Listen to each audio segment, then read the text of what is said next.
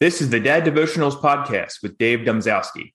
Each week, I'll bring you compelling interviews that'll educate, inspire, and motivate you to become the father and husband our Lord called you to be. We're a community of devoted dads who want to strengthen our faith and family and live out our true purpose in this life. Please, won't you join us? Just text me at 717-913-5671 and you'll be welcomed into my devoted dads community. And if you want to support the podcast, we invite you to purchase a product, a book, or a course in our affiliate shop on daddevotionals.com. You can also contribute monthly at patreon.com/daddevotionals. Now, here's today's show. God bless. Hey guys, are you in a leadership role in your current job? If so, I have a course for you. It's called Heroic Leadership. There is only one thing that's certain, and that is there will be uncertainty. But you don't have to wait around for things to happen. You can take charge of your life, your people, and your career. Instead of being reactive, you can be proactive. You can pivot when things go awry, which they inevitably will. Instead of operating from a fixed mindset, you can operate from a growth mindset. You can see opportunity, not lack. Instead of focusing on only yourself, you can come from a place of empathy. You can be that rising tide that lifts other boats. It's time you forge ahead with an inspired plan and the motivation to execute it. You see the caliber of people you'll be spending time with here. As Jim Rohn said, you're the average of the 5 people you spend the most time with. Well, you're spending time with Jeffrey Hazlett, who will guide you through what it's like to answer the call as a C-suite executive. You're listening to Sarah Staley, who has dealt with many crises in her own time at Stanford University Medical Center. You'll also hear from Sean Maroney, who has suffered from obesity and other issues his entire life. Yet all these people are stronger for their experience and will teach you how to overcome anything. Now is the time to be extraordinary. Now is the time to step up. Now is the time to be your best when things are at their worst. It's time to answer the call. Join us today. Go to daddevotionals.com/leader right now. That's daddevotionals.com/leader to get instant access to this course. Now, let's get to today's episode. Hey guys, welcome to another Man Up Monday. We're talking today about Christian education for your children. I'm not sure how many of you know this, but my wife and I homeschool our children. This was a decision we made together as a couple years ago. We discussed it prior to having kids, but the choice was solidified when my wife came to me wanting to leave her lucrative real estate career behind. She wanted to be a full-time stay-at-home mom. Now, to accommodate this, guys, we rearranged our entire life. We moved 3 hours away from the other side of the state, from the only place I ever really knew growing up, to a place actually more familiar to her. We live about 45 minutes from my wife's parents, and we live comfortably at this point on one income plus a side hustle that I have. With my kids now at ages 6 and 4, it looks like our decision was indeed blessed by God, I have to say. When the pandemic hit, our plans didn't change. We were exactly where we believed we were called to be, and my wife really just stepped into her role as our child's educator. That's really where it started taking off. But as Christians, Orthodox Christians in particular, homeschooling provides a means to escape the world, which we're called to do. We're to be, quote, in the world, but not of the world. Be in it, live in it, but not be conformed to it or by it. I was listening to something today on Orthodox Sentinel Radio, which if you don't listen to it, you should. They have a lot of great hymns, sermons, and lectures that are really worth your time and attention. But one that I listened to today was from Father Josiah Trenholm.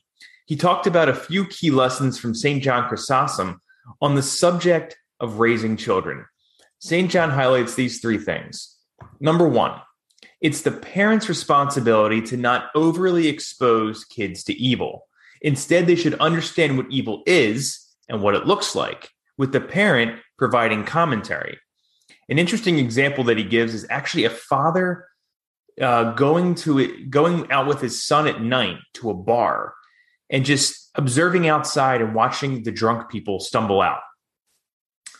His point is to really understand what this type of sin and any type of sin looks like, and to ask your son questions. What do you think of that? Pose that to the boy. Do you want to be like that? Do you like what you see? Is there a better way? So some interesting points there.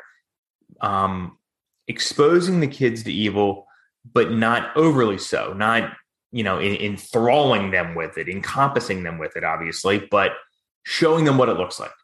Number 2, seeking healthy influences is the second thing that he pointed out, and the second major thing that St. John says.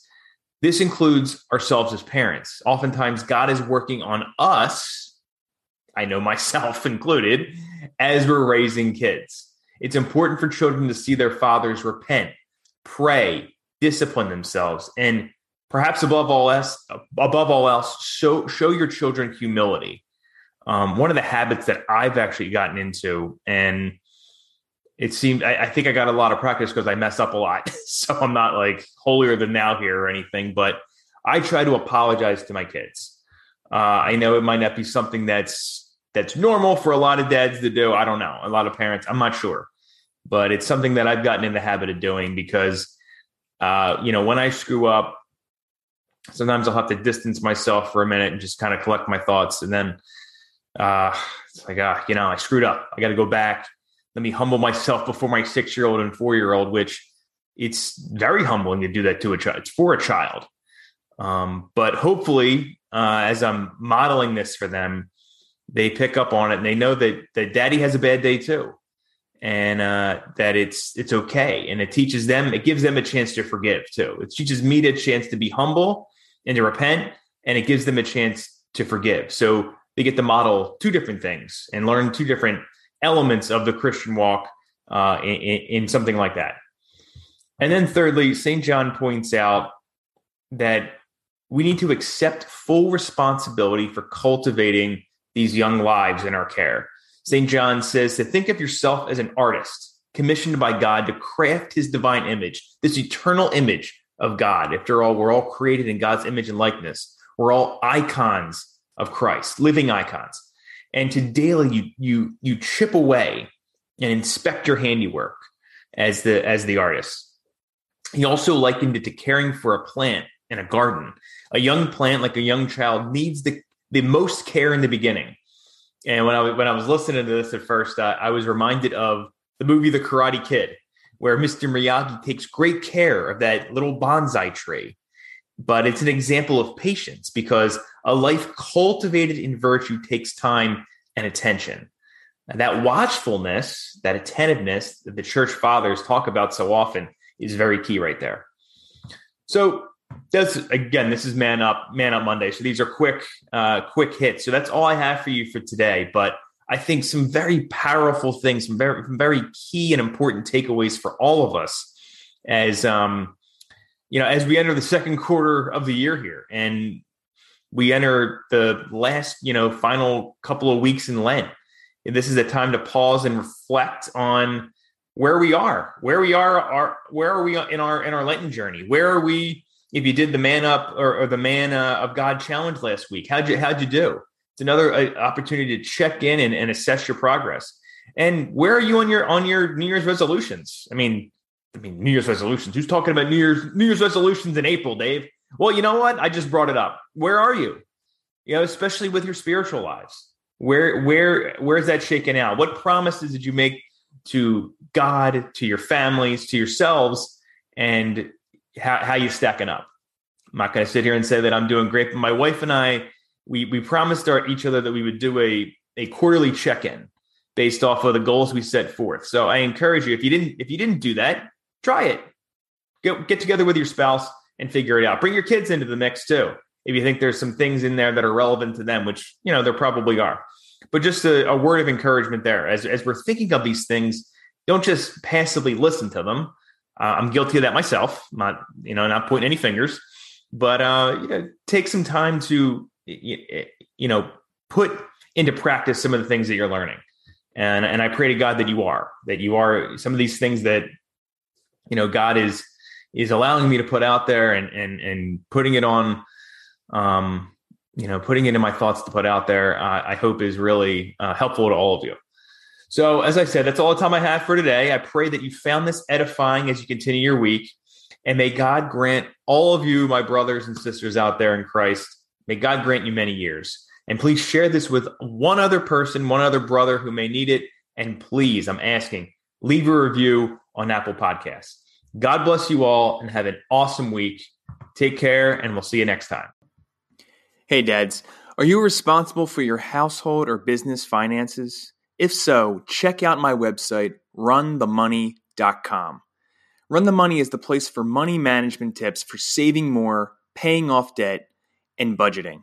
I also give you ideas and information for starting a side business.